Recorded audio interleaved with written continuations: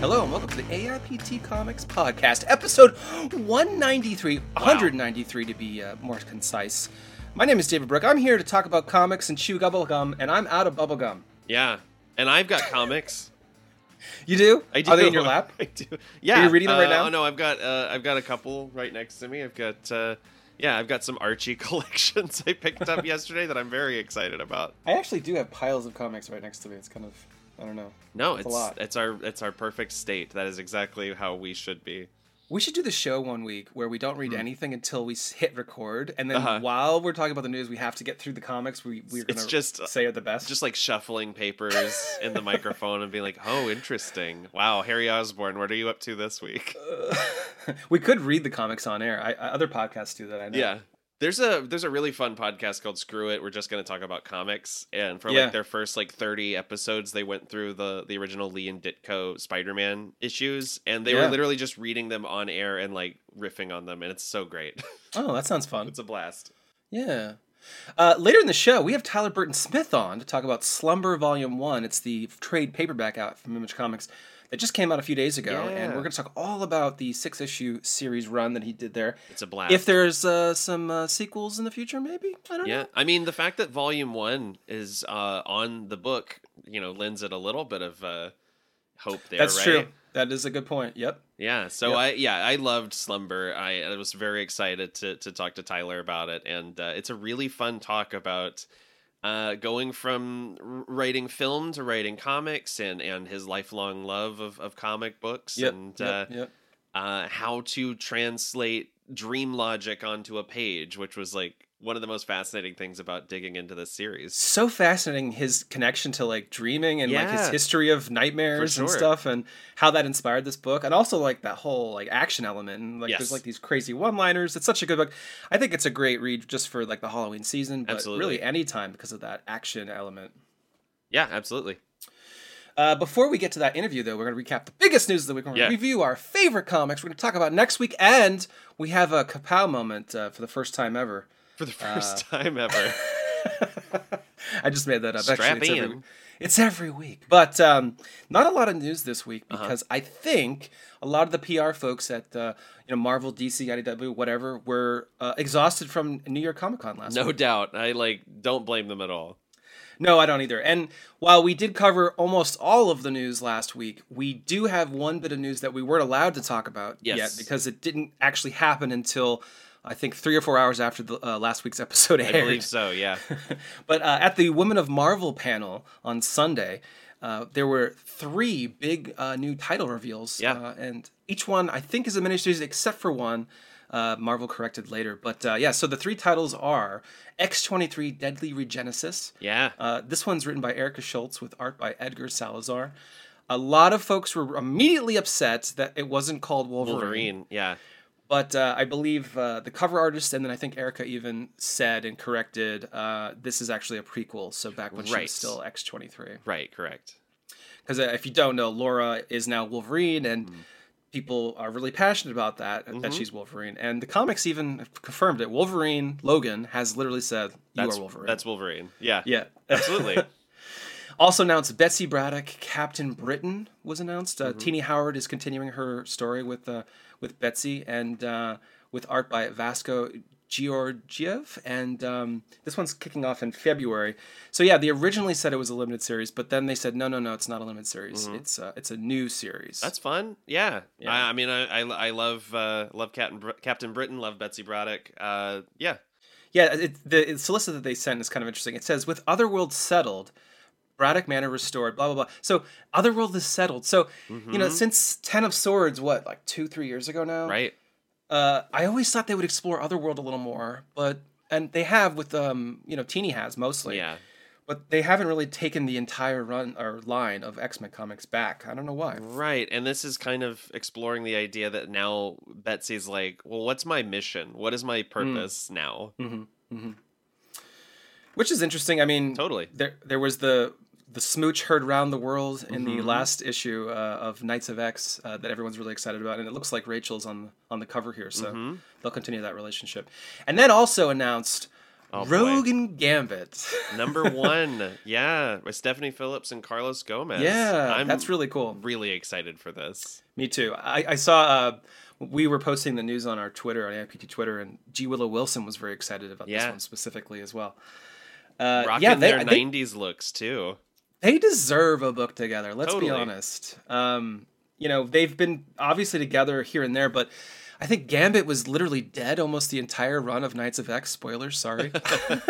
And then there was a whole period where Rogue was actually comatose. Right. So the X line has basically forced these characters to not be in a relationship, even though they're officially in a relationship for the longest time for some reason. Well, and it makes me wonder because Destiny's figuring heavily into this cover art as well. Are we going to see, different paths that their lives might have taken, or because it's very curious to me that we've got this extremely Jim Lee designed Rogue and Gambit on the cover. Yeah, the costumes. Yeah. Mm-hmm. It starts in March, which makes me think it's happening after the Sins of Sinister crossover event. Yeah, whatever this is, I'm excited about it. I also love the playful card sweet logo treatment here as well. Yeah, that's actually kind of cool. Yeah, that was another thing that I saw a lot of folks on Twitter sort of annoyed about. It looks like Tom Muller is no longer doing the logo designs. Yeah, it definitely has a different vibe. Every single one is different from each other. So, and I think when Hickman came on, he brought in this designer to make it so the whole line felt cohesive. And it looks like they're moving away from that. Yeah, it sure seems like it. Which isn't bad per se. No. I mean... also, a bunch of Marvel Unlimited books were announced. Some involving strong guys, if you will. Yeah. But if you go to aptcomics.com, you can see this the cover art for all of these, as well as additional solicit info that we didn't get into. Nice. So that was NYCC wrapped up. So if you listen to this one 5-minute clip, and then last week, you get the whole shebang. That's right. Also announced this week, IDW has Star Trek Defiant coming out. Yeah. This one's written by Christopher Cantwell with art by Angel Unzueta. And good lord, the cover art is so cool. So great. Yeah. And also, there's an interesting mashup of characters on this cover. Spock, B'Elanna, Lore, Worf. And it's a spin-off of the Kelly and Lansing Star Trek that's coming up. So we're dealing with a crew across time, I think. Yeah, or the multiverse even. Right. Who knows? And it's interesting that Lore's here because we literally just found out too in Picard season 3. That's right. Lore's popping up. Right. So whenever that kind of cohesion happens, I think, God, has Christopher Cantwell known what Picard season 3's been about for a year? That lucky bastard. I'm really pumped. Honestly, I've dipped in and out of Star Trek comics at IDW for the longest time. In part because I feel like, I don't know, no offense to the artist, but sometimes the quality of the art just varies quite a bit. Yeah, and sometimes, when they were going really hard on a bunch of different spinoffs and a bunch of different one-shots all at once, it would occasionally feel like it was hard to kind of tell what was important to the overall story. There's no cohesion. And some stuff felt a little like throwaway, but I don't know. I'm really excited to see how this... these are all being edited under Heather Antos, and I love that they're really hitting hard with making a cohesive vision for Star Trek going forward. Yeah, me too. And yeah, like you said, there'd be a random this is set in the original series. Mm-hmm. Then you'd have a Green Lantern Star Trek crossover happening at the same time. And it was I don't even know where to start here. What's happening? So it looks like they're getting all their ducks in a row for these series. Well, and we've seen how well Cantwell and Unzueta work together on Iron Man. So this is an exciting creative team for this book. For sure. It launches in March. There's going to be a Daniel Warren Johnson variant cover for this Star Trek Defiant, and I can't wait to see what that is. It's going to rip. That's what it is. David, can I ask you a question? Yeah. What does Darth Vader, Lady Quiara, and the Knights of Ren have in common? They're all in the space. Isn't it Kira? I don't know, probably. I watched that movie one time. Yeah. The Solo movie, yeah. So, they're all crashing into battle formations for an upcoming 5-issue story called Star Wars Hidden Empire. Marvel is saying it's ending Charles Soule's trilogy of game-changing Star Wars comic book epics. They just came off Reign, Crimson Reign, which was like a crossover across all the Star Wars books. I think it was the first big Star Wars crossover at Marvel since they acquired the rights. They've done a couple of them. Like they had Vader down and a couple of others, but like this one was like huge. Yeah. Yeah. It's so interesting to me when they were taking this Lady Quora. I think it's Kira. I'm pretty sure it's Kira. When they took this character that's the Amelia Clark character, right? Yeah, Mother of Dragons. When they took this character from a movie that did poorly, was resoundingly hated, even though I liked it, and then put her into this book and kind of put her at the center focus of the comics, I kept thinking, like, why are they? I mean, it makes sense, but is this going to sell? Like, I never wasn't sure about that. I don't know. I mean, I kind of fell off the Star Wars comics a little while back. I kind of had a similar thing to I just said with Star Trek, where it got. Yeah. I was so on board when it was one main title and a couple of like mini series and one shots. Easy to follow, right? And then it got too big, and then I was like, oh no, I don't know. Like if you fall behind for like 1 month during a crossover, it's kind of hard to catch up.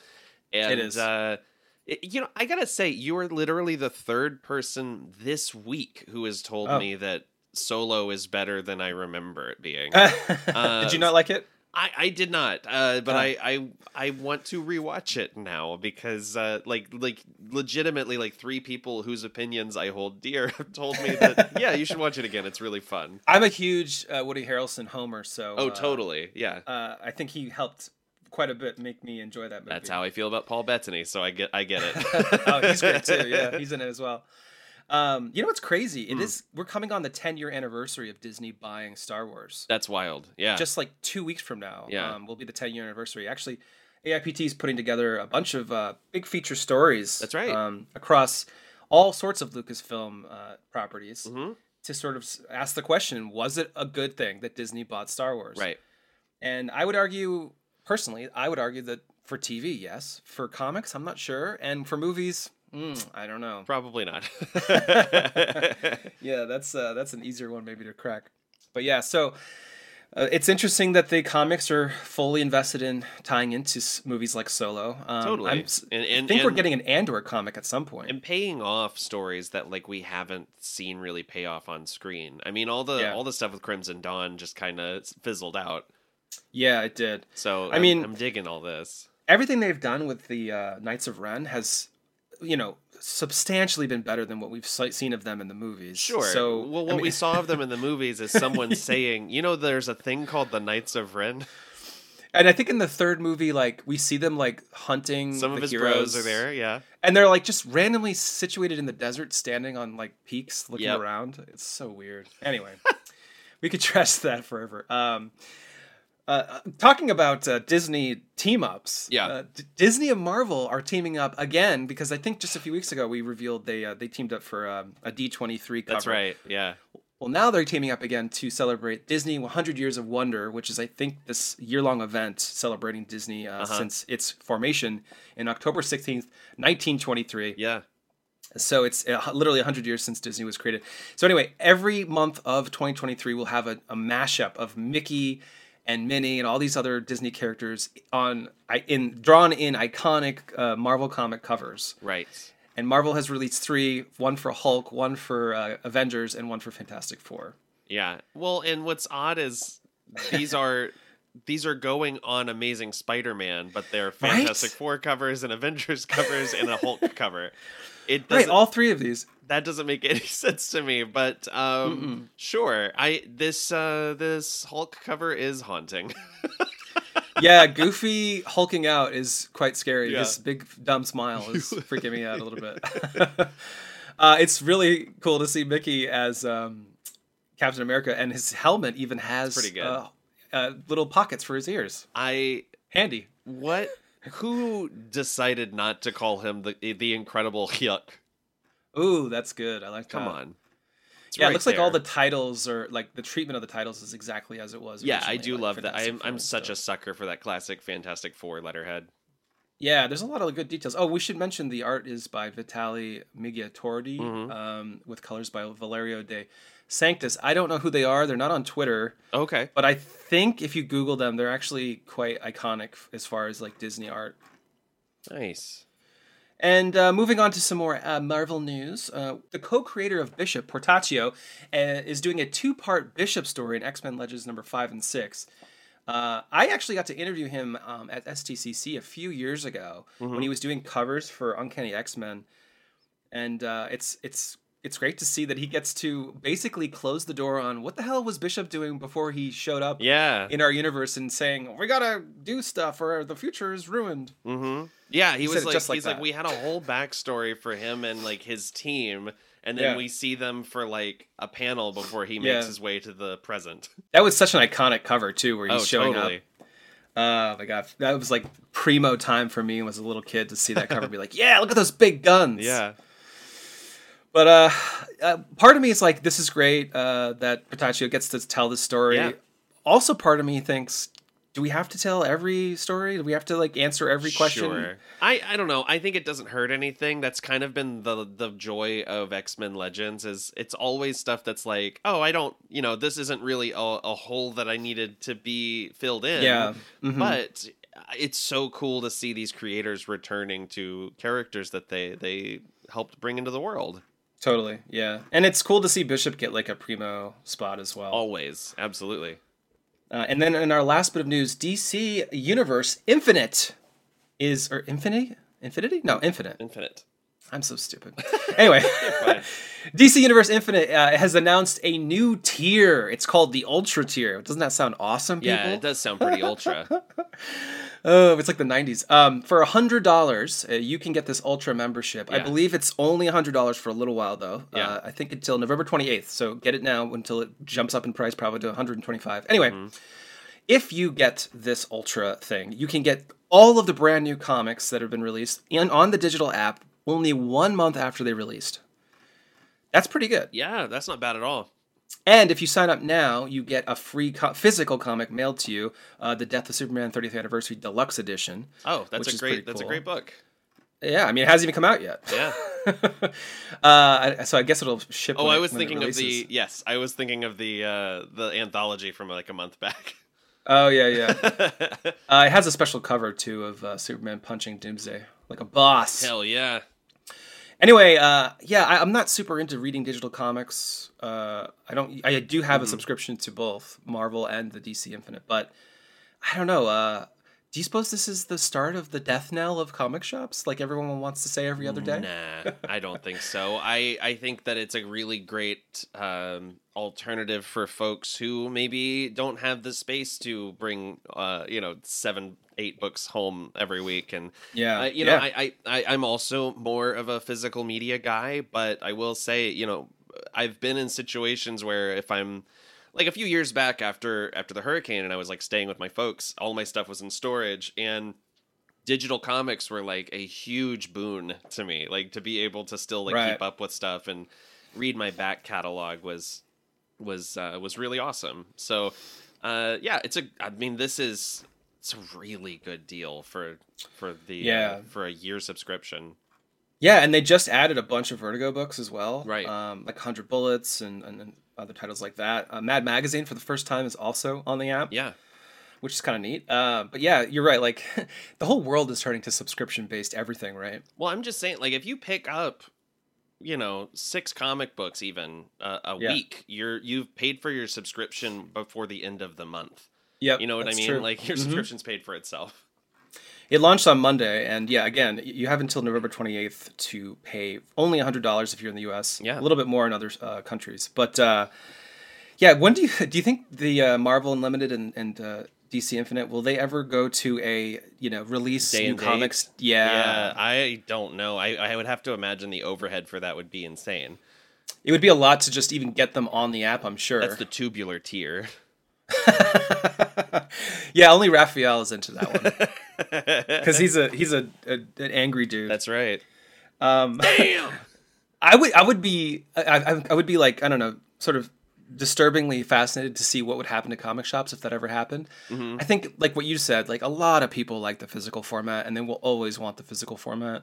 Totally. But again, like people talk about this all the time. Like, is it sustainable to have comic shops sell $3 comics? I would hope so, because that's what I like. And I mean, like, look at what's happening with HBO Max right now, right? Like, there's all of these shows and movies where all of a sudden, you know, it's proving why it's good to buy a Blu-ray. You know, I mean, if something can get pulled from a streaming service and then it just doesn't exist anymore because 2 seasons of work has become a tax write-off, like, that's not I've had great. moments. I've tried to find a movie and it's literally not on any app. You can't rent or buy anywhere. Until like last year, you could not get Hard Boiled anywhere. John Woo's Hard Boiled was like one of the greatest action films of all time and like a game changer. You literally could not buy it physically. You could not stream it anywhere unless you had like a shitty DVD copy from 2006. You could not watch this like important film. There's also cases where I think it's Amazon. Sometimes you'll buy a movie and then like 6 or 7 years later, some kind of licensing thing happens. Yeah. And they take it from you. Sure. Because it's just they're not even allowed to have you have access to it, even though you technically bought it. There are games that will cease to exist now that Google Stadia is being, you know, taken offline. Oh, right. Like, did you see there was a guy that like pleaded with Stadia to keep it live so he could play PUBG? Yeah, I mean, there's a bunch of companies that are trying to figure out ways to help people migrate their saves. Yes. I mean, CD Projekt Red has created a system specifically for people who have played Cyberpunk 2077 on Stadia to take their saves over to PlayStation or Xbox or PC. That's crazy. And meanwhile, there are other developers who have literally said, we had an exclusive deal through Stadia. When this server goes offline, our game won't exist anymore. That's crazy. Yeah. And that could happen to these apps. I mean, you know, with Discovery buying, you know, Warner and all this, we were talking right before this about how Cartoon Network is like, its days are numbered. Yeah. Like, that's insane. So, yeah, buying physical, even though, like you said, it's really convenient to get on an app and just have any comic at your fingertips. Yeah. You don't have to have storage for it, and you don't have to keep them in bags and boards. Right. But at one day, someone will be like, you know what, 100 bullets, no one reads that. Delete it from the app. We don't need it anymore. And all of a sudden, you just can't have it anymore. Try to watch the Swamp Thing TV series now. Yeah. You know, unless you can find the DVD at Walmart, you're kind of out of luck. So that's why the AAPT Comics Podcast is now offering a DVD of all of our shows for $49.99. That's right. Because I could literally delete this entire show at any moment. I have done 2 podcasts that don't exist anymore, and it's a bummer. Yeah. Like, you know, these things are, that's why it's so nice to have these things as a record, and not just because I'm a pack rat, and not just because I'm the kind of person that'll drop $20 on, you know, Friday the 13th, the series. Yeah. That's crazy. I don't know. It's just, it's nice to have things and not lose them later. You're so right. I still have the files though, so if the show ever gets deleted, I can just send you all the files. You can listen to all these episodes. Oh, I've still got my side recorded, so I can listen to it. It's like, it's so funny. I have all these like files on my computer that just sound like I'm talking to myself. That's funny. You could play it and then just talk to yourself. Actually, respond to yourself. That's 100% what I'm gonna do after the apocalypse. It's gonna be like and that's another thing. It's gonna be like that Kids in the Hall sketch with the radio DJ in the bunker. Oh yeah. Yeah, when the apocalypse happens, this show will no longer exist. I'm pretty sure. You need electricity for it. We'll see. In our next segment, our top books of the week, we're going to talk about our top 2 favorite comics out this week. Yeah. My second favorite book of the week was Masquerade #2 by Kevin Smith, Andy McElfresh, and John Sprengelmeyer. I liked the first issue. I liked the second issue even more. I liked the series a little bit more because it started to make more sense. Sometimes with comics, it takes 2 issues to kind of understand the plot, in part because they're probably holding back, but also with the pacing. It's a little slower sometimes. But anyway, Sprengelmeyer's art is like straight from Archer. It's like this cartoon animation style. It's really cool. It's really clean. And it works really well for a story that basically is mixing sci-fi with social media and predatory characters that are trying to get with little kids and getting stopped in their tracks by our main character who viciously tortures them. Hell yeah. Yeah, I know, it's crazy. There's a scene in the end of the second issue where like you see a guy's face is like turned to goop, but he's still alive. Oh shit. And part of me is like, I should be like disgusted by this character for doing this to this person. This is awful. And yet I think they deserve it. Right. And I am always surprised by those kind of like revenge flicks where like something like that happens. And you're like, good for them. Exactly. Sure. The book is kind of panning out in an interesting way. Mm-hmm. It definitely feels like one of those books where it's like they probably wanted to make it into a TV show and it never happened, so they're just launching it. But yeah, this is the first book Kevin Smith has launched under Dark Horse under his new label. Yeah, and I'm really liking it. I think it's unique. Awesome. I need to check it out. I missed out on the first issue as well, so it's a different one for sure. Yeah, Smith's comic work has been like hit or miss for me, but he usually has like really, I mean, it sounds like he's got a creative team that's like helping him execute these ideas in an interesting way. Yeah, he's listed. I think he's listed as the main writer on this because he's the first name. Yeah, but Andy is also co-writing. So right. Yeah, so I recently reread his Green Arrow run, and it's pretty fantastic. Is it? I had forgotten how good it was. The last thing I read of his in comic form was Daredevil. Was it the Daredevil, like just his Daredevil run with Quesada? Yeah, the OG Which one. Which is pretty good. Yeah. It is. It still holds up pretty well. Yeah. The art's insane. It's so good. It looks great. Yeah. I mean, that iconic shot of Matt holding on to the cross is straight out of that. Oh my god. And the way he does the Billy Club cord, it's like wrapped insanely. Yes. Like zigzagging and possibly. It's so cool. Yeah. That kind of shit is just like, okay, this is why I read comics. Yeah, comics. Comic wires. What was your second favorite book of the week? I loved X-Force number 32 by Benjamin Percy and Robert Gill. Kraven has come to Krakoa, and that's it. He's on guys. Vacation. Huh? Yeah. I mean, it's really fun. You get some very Last Hunt-esque narration from Kraven about how the X-Men have basically cheapened death, and how he wants to make sure that he's realized that now they are the apex predators on the planet because they've figured out a way to circumvent being hunted and killed.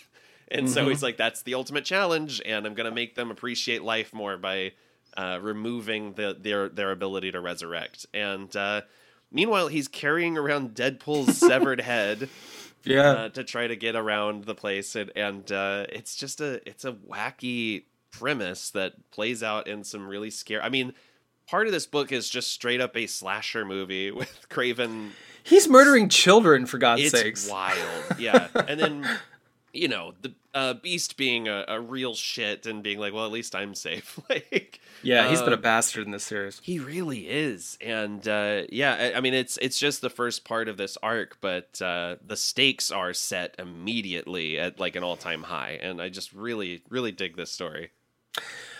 Percy has really made like a horror, like body horror, even elements in this series. When Omega Red is like starts slurping down on the half-formed clone bodies, and there's no souls in them, so it's just protein. Yeah, he says, that's right. It's he's like, they're not people yet.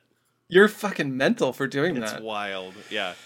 I really liked how Percy's written Kraven too, and he fully admits, like, I'm a clone, but I'm going to be the last fucking clone because I'm going to be the best there is at what I do. And I also just love I love this sequence between Black Tom and Deadpool where he's like building him a body out of the earth, and it's just some fun stuff. Yeah, totally. Takes some big swings. My favorite book of the week was Batman Incorporated #1 by Ed Brisson and John Timms. This one is really good at doing the whole globe-trotting thing. Totally. There are a lot of fucking characters in this book, too. And Timms does not skimp on the art. Holy crap. Yeah. In the first few pages, he's drawing every freaking brick in this wall in a scene in Dublin. And it's just like... I got to interview them a few weeks ago, and I was like, did you really have to draw every brick? And he was like, I know. I really should get better at not drawing everything. But the tech looks so cool, too. Yeah, the costuming, there are such subtle details. Like, he's like drawing like a chain that just like hangs down someone's like, from their belt, say.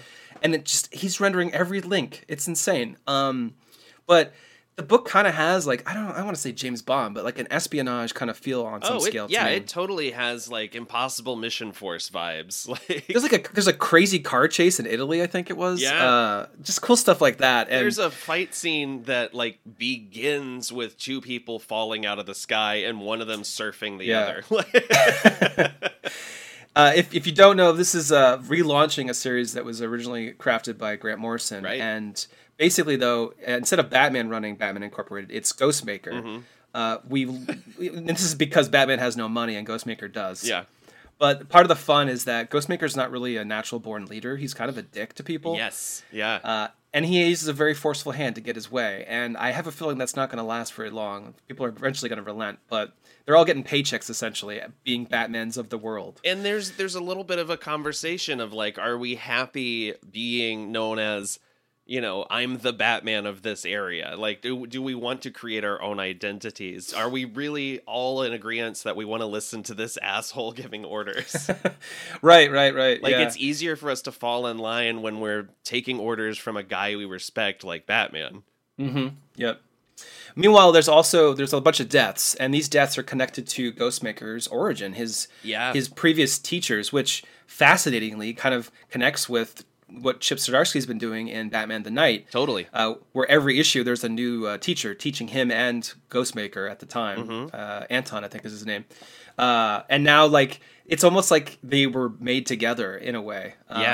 Which is really cool in comics, especially when, you know, you can pick up a random, like, new Joker book and, like, it completely forgets about what happened in the last 5 years of Joker stories, which can be frustrating, but also refreshing, of course. Totally. But yeah, I'm all on board for this. I think Timms is just incredible at detail, and I think it's just a fun concept, and it's leading into all the weird variations of Batman across the globe. Yeah, I really dug this first issue, and it was just barely squeaked out by my top two.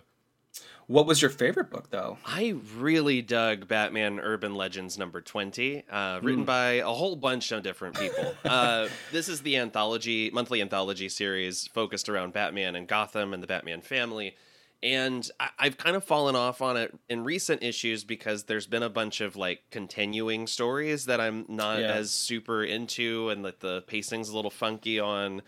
And this issue kind of puts those a little bit more in the back seat. I mean, it does launch a new continuing story, but there's a really fun hook to it.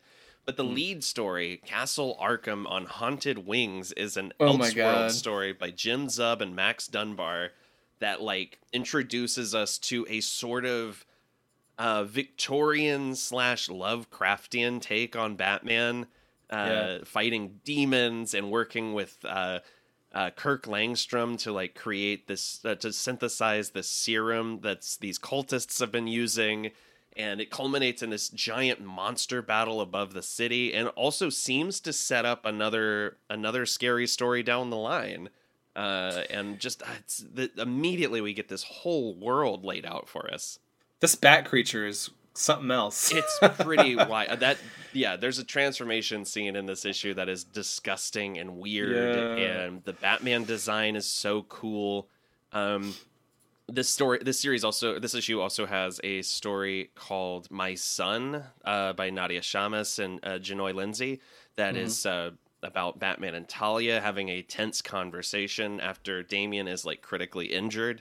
Really gets into their relationship with each other and how it reflects on their son. Nice. It finishes up a Alfred Pennyworth story by Chris Burnham, where also Alfred is dealing with some, like, eldritch kind of beings. I mean, the thing that I love about this series is that it's not afraid to take big swings because they don't necessarily have to slot neatly into continuity. Yeah. Like Penguin looks gross as hell. Penguin looks like his, like, animated series self mixed with Danny DeVito. And then, it is. Yeah. And then this also kicks off Joey Esposito and Vasco Georgiev's Murder Club, which starts with people killing the rich folks of Gotham, and then goes into a twist ending that seems very close to another story that's going on right now in the comics, but has me very intrigued to see, like, where it leads, because it's a big swing. Yeah, there's a lot of cool stories in this one. Yeah. Good lord. It's like, what, 50 pages? I think each issue is like 48 to 60 pages, something like that. When we spoke to Jackson Lansing and Colin Kelly, Yeah. they were talking about how they did a story for this, and it was just like they were told, like, can you just do a story that'll eventually end up in an anthology like this? So like they just put it in a drawer. Yeah, and it sits. They said like their first few gigs at DC were like archive stories, and like maybe they'll come out. They said they wrote a story with Kelly Jones art that's just chilling in a drawer somewhere, and I'm like, what the fuck? Give it to me right now. I know, that's a crime. It should be out right now. And it's interesting too that they do this one story and then they chop it up into the urban legends so that it's like a anthology. And I think that's probably happening a lot. But like I also love that these have led to larger books, right? Like we've gotten the upcoming Wildcat series out of this. Right. Yep. Yeah, it's almost like gauging interest / Yeah. It's a smart thing. You put Batman on the cover, and then you can explore stories with these, supporting characters that may be able to carry their own book. Totally. Yeah. Yeah, that's a really good one. Nice pick, dude. Thanks, man. You too. In our next segment, Standout Wow. Moment of the Week. We talk about our favorite moment or page, panel, whatever, from the week. I loved a scene in X-Force number 32, which you just were talking about.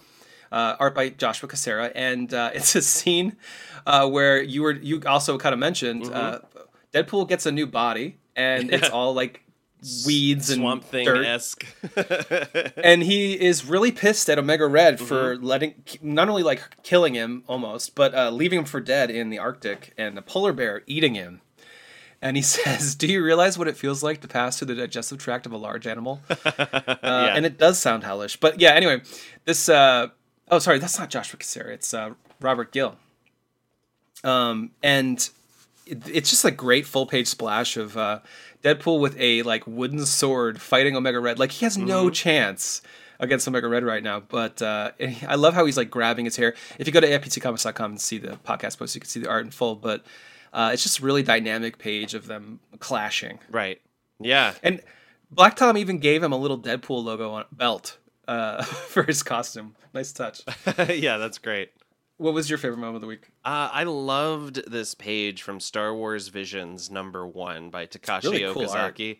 Yeah, I mean, just absolutely gorgeous. This is a prelude to the episode of The Duel from Star Wars Visions. Yeah. And has this Sith in the village who encounters the Ronin in the duel talking about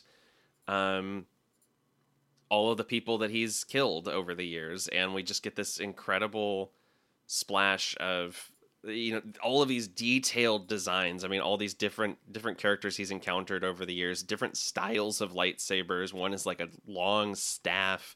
One of them has what almost looks like a rune in his glove that's projecting lightsaber energy. I mean, there's just some. It's just so detailed and so gorgeous, and I kind of gasped. One of them is a fan that has a saber poking out the end of it. It's just so cool. Wow. and inventive. Yeah, really cool. Yeah, and the use of color in the whole book, really. Yeah. Or lack thereof, in a sense. Yeah, is really cool. Oh man, I really like. I'm even more excited about this anthology series now. It's such a great idea. Yeah. Exploring Star Wars, but taking big swings that the shows and movies can't. Absolutely. Moving on to our top books for next week, we're going to talk about our most anticipated comics out next week. What do you got? I'm really looking forward to Batman: One Bad Day, The Penguin by John Ridley and Giuseppe Camuncoli. This is the third, I believe, of the One Bad Day one-shots. Yep. And this one, it follows a killer called the Umbrella Man, who is a former associate of the Penguins who has taken over his empire, tearing it down, and Batman may have to team up with the Penguin in order to stop a gang war from brewing. Oh no! Which is an interesting idea on its own, but I am just so I love when John Ridley gets to write these kind of ground level crime books, and I adore what he's doing in I Am Batman right now, and this is just if this is kind of along the same wavelength, I think I'm going to really like this. If we're talking about the difference between old money and new money and class divides and the root of evil in Gotham, I'm here for it. Yeah, I just love the concept of these one-shots. Yeah. It's such a cool idea, and there's one a month, so there's something to look forward to through, I think, February. Yeah, I think so. Yeah, I think cool. Mr. Freeze is the next one after this. Ooh, that one's Willow Wilson, right? Yes, so. Yeah. Ooh, that one's going to hit. Yeah. It's going to hit! My most anticipated book of the week is Deadly Neighborhood Spider-Man #1. Yeah. By B. Earl, Taboo, and Juan Ferreira. All three fans of AIPT and friends of the show. Right. I've been reviewing Juan's art since Green Arrow, 9 years ago. Yeah, so good. Love his work. Love it. And he has been teasing the hell out of us with panels from this book for months and months and months. Before we even knew it came out, he was showing us stuff. Every single time I see a page from this, I'm just like, God, I need that right away. When the book comes out Wednesday, I'm going to check every website to make sure. I want to own some of this art. It looks so cool. Yeah. What he's shown us. Yeah, absolutely. And it's cool to see, Earl and Taboo working together again since their Ghost Rider stuff and since they were on the show, God, maybe a year ago now, right? Was it the fall? I think so. Yeah, it was when that Ghost Rider, the Spirit Rider special came out. So I think that was I think that was last October. Mm-hmm. And it's such a cool idea to blend horror and Spider-Man. So I think it's really gonna be a lot of fun. Moving on to Judging by the Cover Junior. We're talking about our favorite cover art. What do you got? I love Catwoman number 48's cover by Jeff Deacle. This is a very old school blue and gray Batman overlooking Selina in the foreground. With it almost looks like it could be in the liner notes for a Prince album about Batman. there's a white bird flying between them, some roses hanging down from the ceiling. It's just, I don't know. There's something very striking about this. I love the contrast of light and dark here. Yeah. Jinx. Yeah. But just a gorgeous cover, and I love the look on Selina's face. You can't really read what she's got planned. It's just like she's in total control, and you definitely Batman is still enough in the shadows that his eyes are hidden, and I just always think that's such a cool look. Nice, yeah, it's really cool. Love the color choices too. Totally. Just Catwoman is exuding strength and I don't know. Yeah. Sultriness, of course. Of course. A lot of cool stuff going on in this cover. Like it. Mm-hmm. I also chose a Batman-centric cover. Yeah. I really love the Mitch Gerads Flashpoint Beyond #6 cover. Great cover. It's got Thomas Wayne, Batman, who has the red logo on his chest, the red eyes, standing in the background, and in the foreground are these Joker cards, the Wayne Casino cards, and they're all Joker cards, and they're also the Joker of this story, which is a female Joker. I won't say who she really is, but just really cool dynamic way of doing all these cards while he stands there menacingly behind them. Yeah. You might assume that maybe the Joker character has just thrown these cards in his face and he's just not amused. It's interesting. It's simple yet not at the same time. There's interesting blood splatter on the cape. There you can see the armor and the shoulder pads he's got. Yeah, I love that. Obviously, there's some digital stuff going on here because the cards look too perfect, I assume. But I don't know.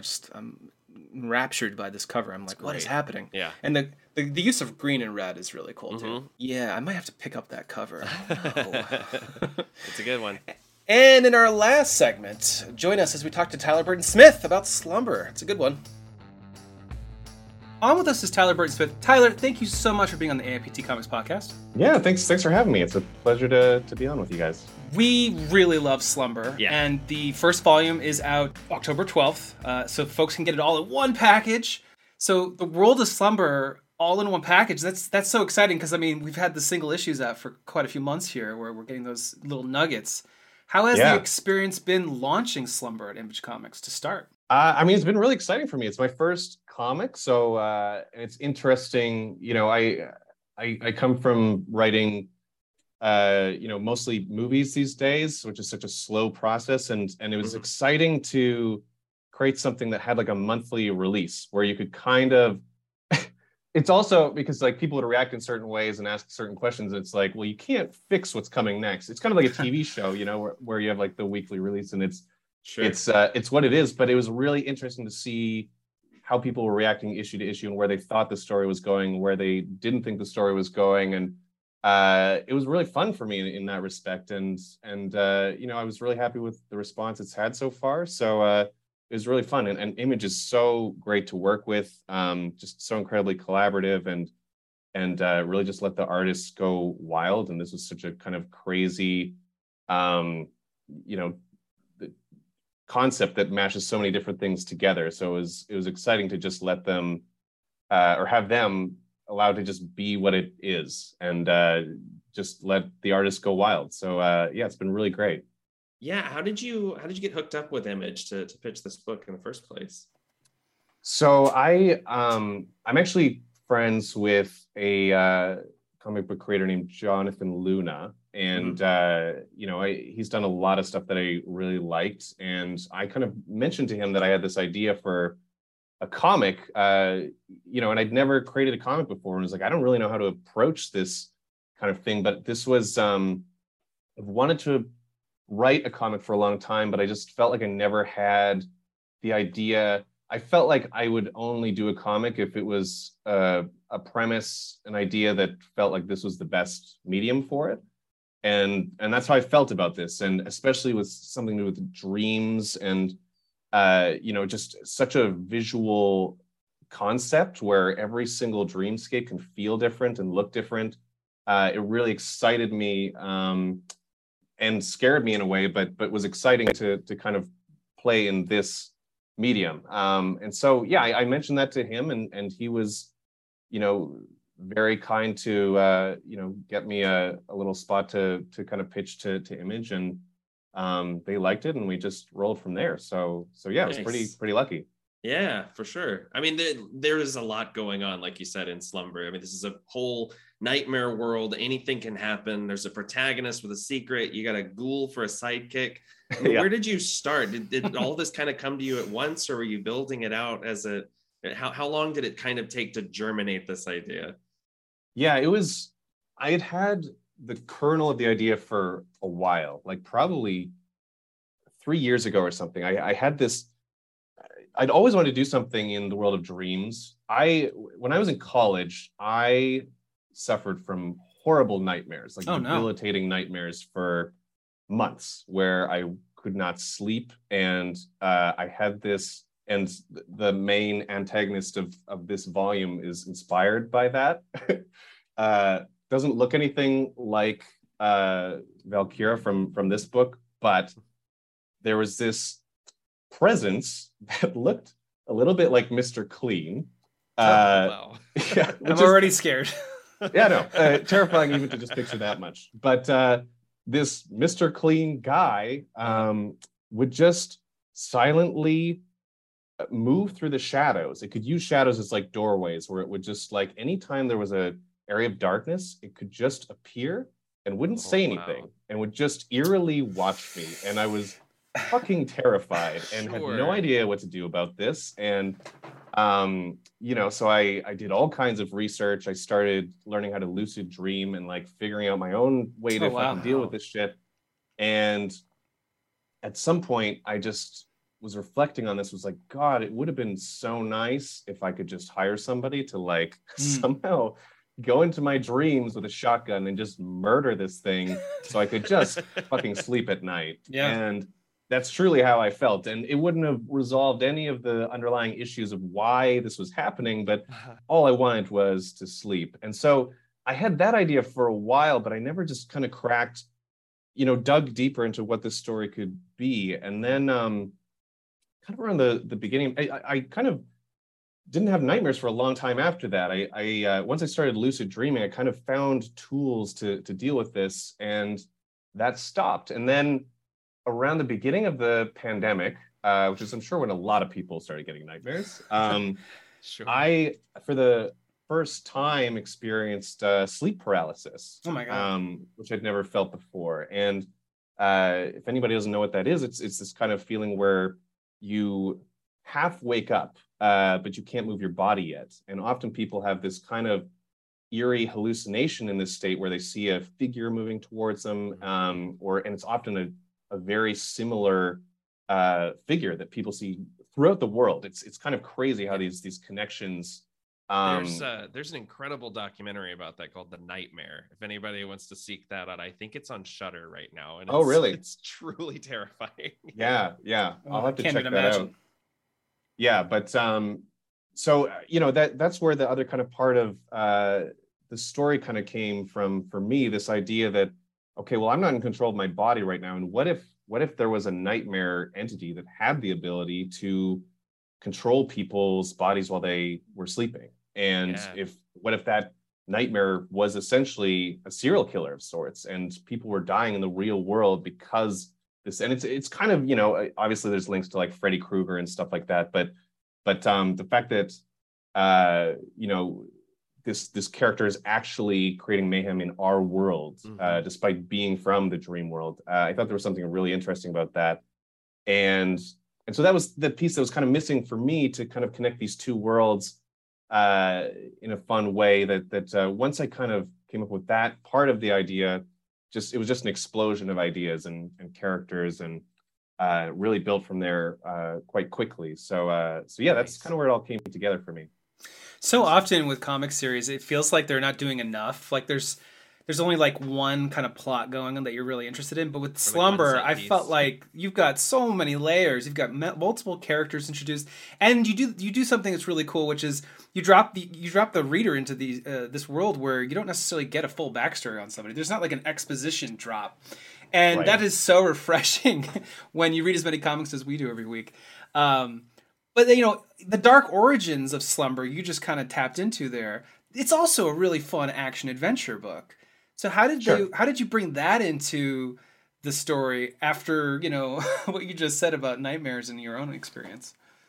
Yeah, well, I mean, as a writer, everything I write has an element of comedy in it. And I was, as a kid, deeply inspired by things like Tarantino films were huge for me, like movies like Fargo, where it's like you have this really kind of intense story with moments of just like characters who you can't help but laugh at, and Tarantino and things like this. So I always loved that like tonal tight walk of playing with genres like horror or sci-fi or fantasy, but also like having moments of levity and fun and when I look back at those nightmares, I just laugh my ass off. Like, why the fuck was I afraid of Mr. Clean? Like, where does this come from? So I think there is something inherently kind of comedic and wild about that. I love the movie Inception, but it's so self-serious, and the world of dreams can be so insane and crazy and it's just completely illogical at times. And so I wanted to really tap into that side of things, and there's an unpredictability with that, which I love in writing, where I tend to write about flawed characters who just will often make the wrong decision as a starting point, and then thrusting that into a world of dreams where you're just never sure what's going to happen, or where this is going to lead, or what kind of every dreamscape you enter is completely different and has a different set of rules and look and feel. So it was just really fun to kind of explore that, and working with Vanessa Cardinale, like she has such a unique style that,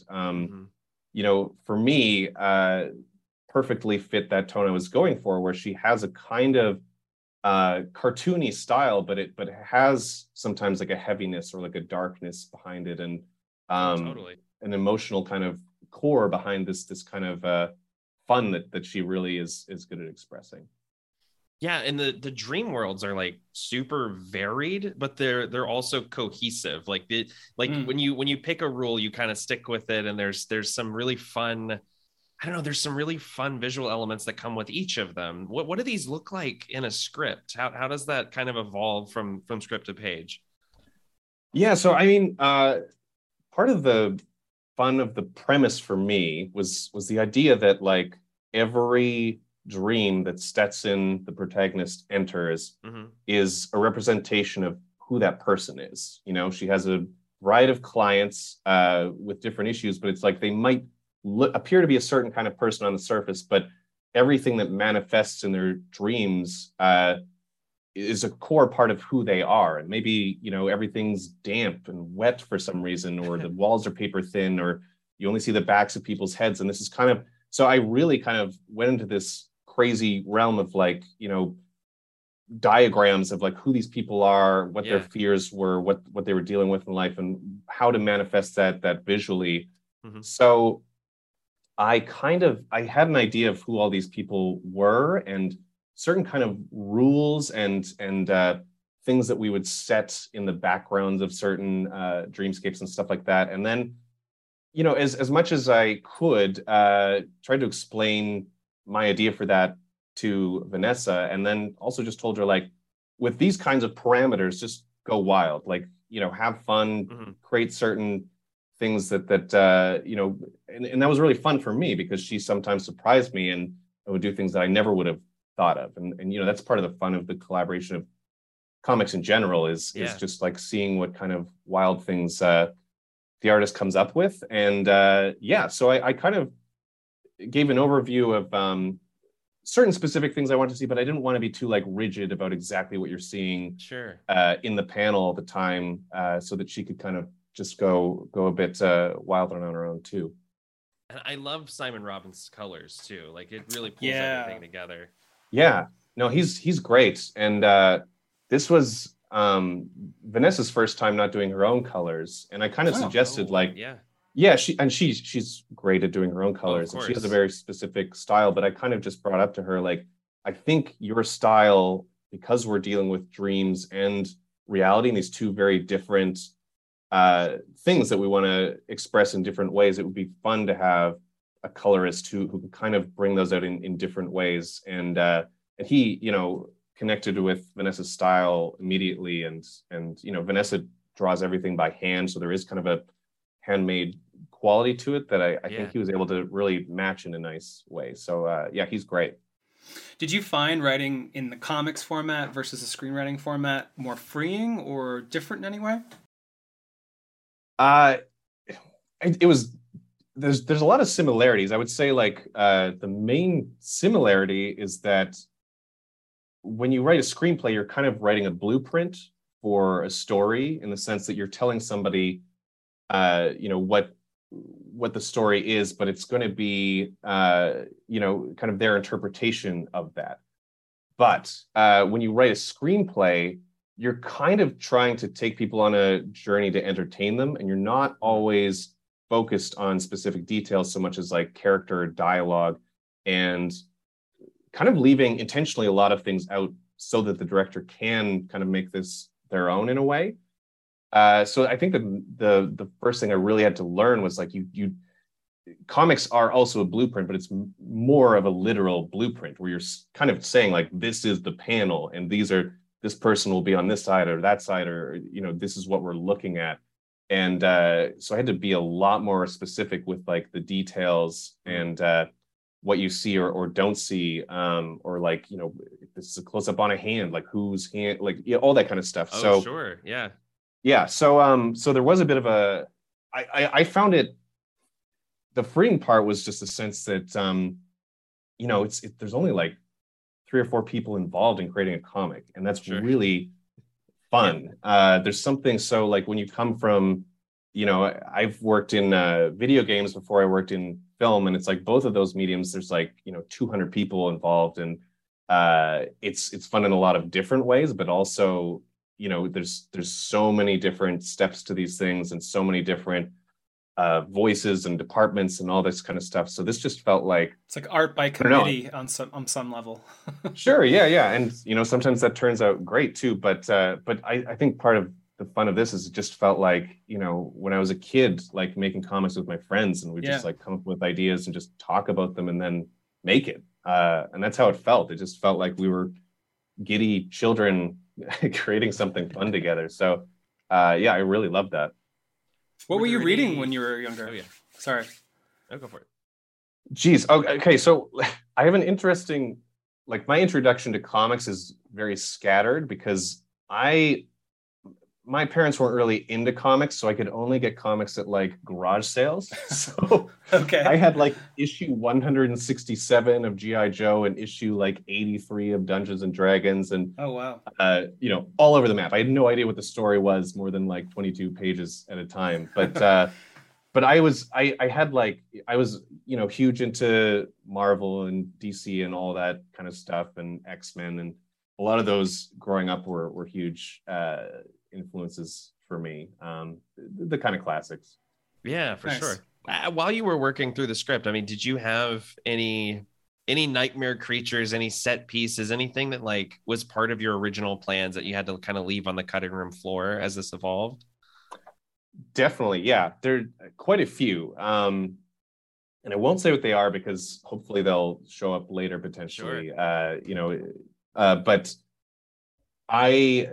it was interesting because this was my first comic. And so when I really built the story, I kind of mapped out this story as a 3-volume arc. But how I built the story was kind of like, I kind of created the idea for the first volume, kind of how I was thinking of like a season of television. And quickly realized you just can't tell as much story in 6 issues of a comic as you can in a season of television. So I knew the end point where I wanted to end this arc, and had to cut a lot of stuff along the way to kind of get there. So there's definitely, there were a few different clients, more steps to getting to the finale originally, and dreams that Stetson had to enter in this first volume. And a lot of kind of fun,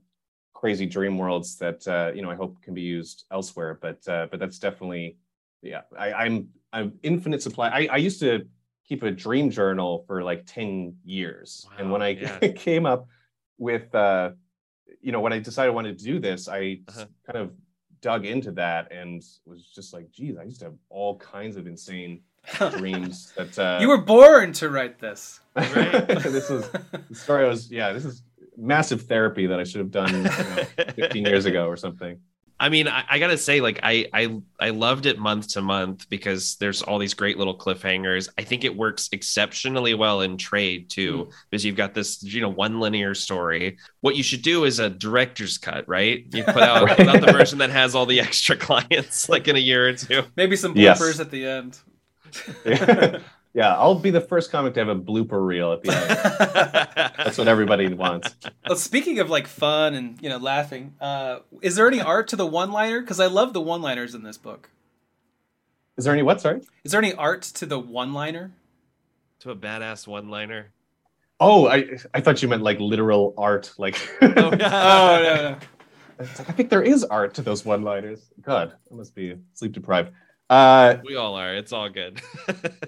Yeah, I don't know. I think for me, all these quips and stuff just come from characters. So as soon as I've built a character who talks a certain way, it just kind of, rolls off of like, what would this person say in this kind of a situation? And I love, kind of awkward interactions between people who just like feel like they're thrust together, who would never like go to a dinner party together, and that's the kind of fun of a lot of the characters in this story is they're kind of forced upon each other, especially Finch and Stetson, who come from completely different worlds, and so that was a really fun dynamic for me to explore, and some of those lines just come from the feeling of those two characters sharing space together. So yeah, I think that's where for me a lot of the dialogue just comes from thinking a lot about who these people are and how they are. So yeah, Finch is such a fun sort of reader surrogate character because he's like he's not having it, but he also understands that he's out of his depth at the same time. Right. And it's just I love following that character. He was definitely, I needed a character who kind of wasn't from this world, even just from an expositional standpoint, to have somebody who, were forced to tell some of these rules of the world to. But I didn't ever want this to be, I love the first half of Inception where it's just like, feed me every law and totally every rule of this world. but I didn't really want to do that with this story, and wanted a character who like intentionally just isn't being given the full picture and kind of thrust into this world being like, wait, what is happening? Like, can I die here? Who is this person? Why did you shoot him in the head? You know, all this kind of stuff. So I that was a lot of fun for me to explore, is just and then somebody who just inevitably just has to give in to all this and be like, fuck it, okay, I'm not gonna understand what the hell's going on, but I have to be a part of this to just yeah, exactly. So yeah, I love that character. He was always so fun to write for, and I love Vanessa's artwork. I think he's my favorite character design because that Vanessa came up with, because just his expressive nature is just so fun to explore in the panels.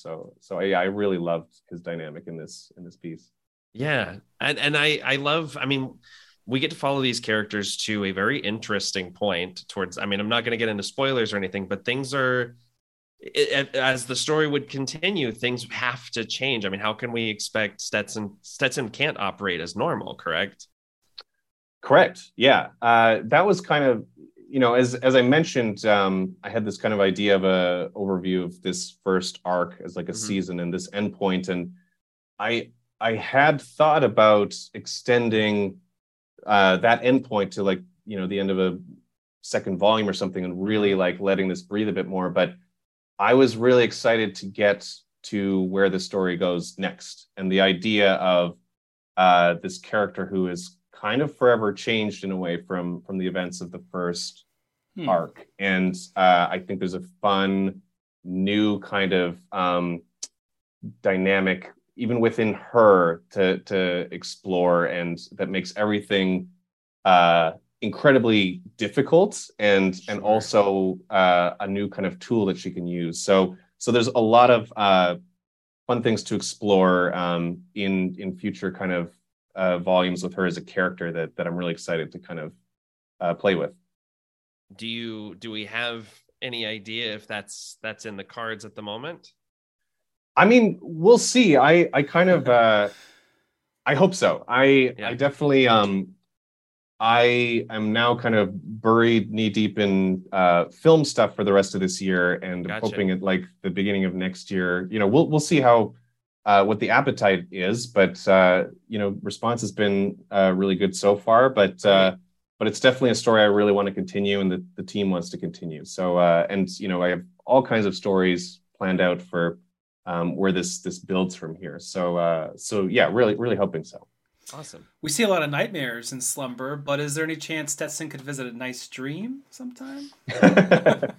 Absolutely. Yeah. There's you know, that's something I wanted to explore too, is that like not all dreams are scary. There are these kind of just, and sometimes nightmares are the opposite of what you'd think they'd be. Maybe it's just being stuck in a room that you can't get out of, that's like incredibly pleasant, but in the wrong way, and things like that. And you know, and also like just really strange nightmares. Like, you know, I've had this visual, I don't know if I'll ever put it in this book, but just the idea of a nightmare of just like somebody holding a glass of milk that just, you just can't get, like that glass of milk needs to go, or I can't like go to sleep, you know, or I'll just like have these nightmares forever. So like just things like that, where it's like, you know, it's not some giant monster or something, but kind of like the fun of the mundane, you know, because I think as we get older too, sometimes our dreams and our nightmares become a lot more plain and realistic in a way, and anchored to real life. I've had nightmares where I'm just in a waiting room. I mean, it's just the vague feeling, like the anxiety of it. Yeah. Sure. Yeah. I have, you know, I have all the classic nightmares of like, I constantly have the nightmare where I am ill prepared for something, or like there's a test for something. It was like, I didn't even know I was in this class, and now I have an exam. Do you guys ever have that dream where and then in the dream you're like, wait a minute, I've been out of college for like 10, 15, 20. You think that to yourself? Whatever. Yeah. And I'm like, why am I worried about this? Absolutely. Yeah, but I never think about that in a dream. I'm just like, I really need to pass this test. I don't know why, but it feels important. Oh, no. Yeah. Well, you're a super busy guy, but like, are there any other projects you're working on right now that you'd like to talk about today? I have a couple other comic projects that I'm hoping to explore next year, but maybe a bit early to talk about them. But one that I'm really excited about and would love to kind of explore as well. But yeah, for now it's just Slumber on the comic side. I have a movie coming out next year called Boy Kills World that I'm really excited about. Nice. Yeah. And I just saw, almost the final cut of the movie and feel really good about it, which is a good feeling to have. So I'm hoping people really enjoy that when it comes out. That's the one with Bill Skarsgård, correct? Yes. Yeah. Bill Skarsgård's in it. That's awesome. Yeah. That's very exciting. So I'm happy to hear that you'll be continuing on with comics as well. Yeah, I was blown away. I can't believe this is your first comic, honestly. Yeah, for sure. Oh, thank you. Yeah. No, it's I've been a lover of comics for so long, and a lot more so in my adult life. I really feel like we're in just a special phase of comics where there's just so many.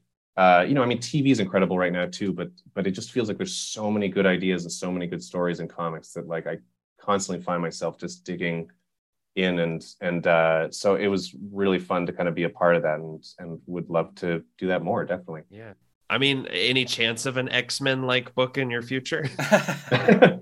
I don't know. It's interesting if I were to ever explore doing something at Marvel or any of these kinds of places, I would love to do just one of those bizarre side characters who I feel like doesn't get enough attention. Totally. Because I love an underdog story, and I mean I'm always drawn to these like characters who like don't have the best superpowers, or just kind of like character 8 on the team who like barely shows up. So sure. I would love to play with something like that, but who knows? Yeah, maybe at some point it would be really fun to kind of play in that world too, and bring it back to childhood in a way. I don't want to typecast you, but I mean, Sleepwalker is pretty weird. Sleepwalker is pretty weird. Yeah, that's a good call. Maybe I have enough in the dream world for now. There you go. Well, Tyler, thank you so much for being on the APT Comics podcast. I think Slumber is like the perfect Halloween read. It blends so many cool elements, and your dialogue is fabulous. I think everybody should go pick it up. Great. Well, yeah. Hope they do. All right. Thanks so much.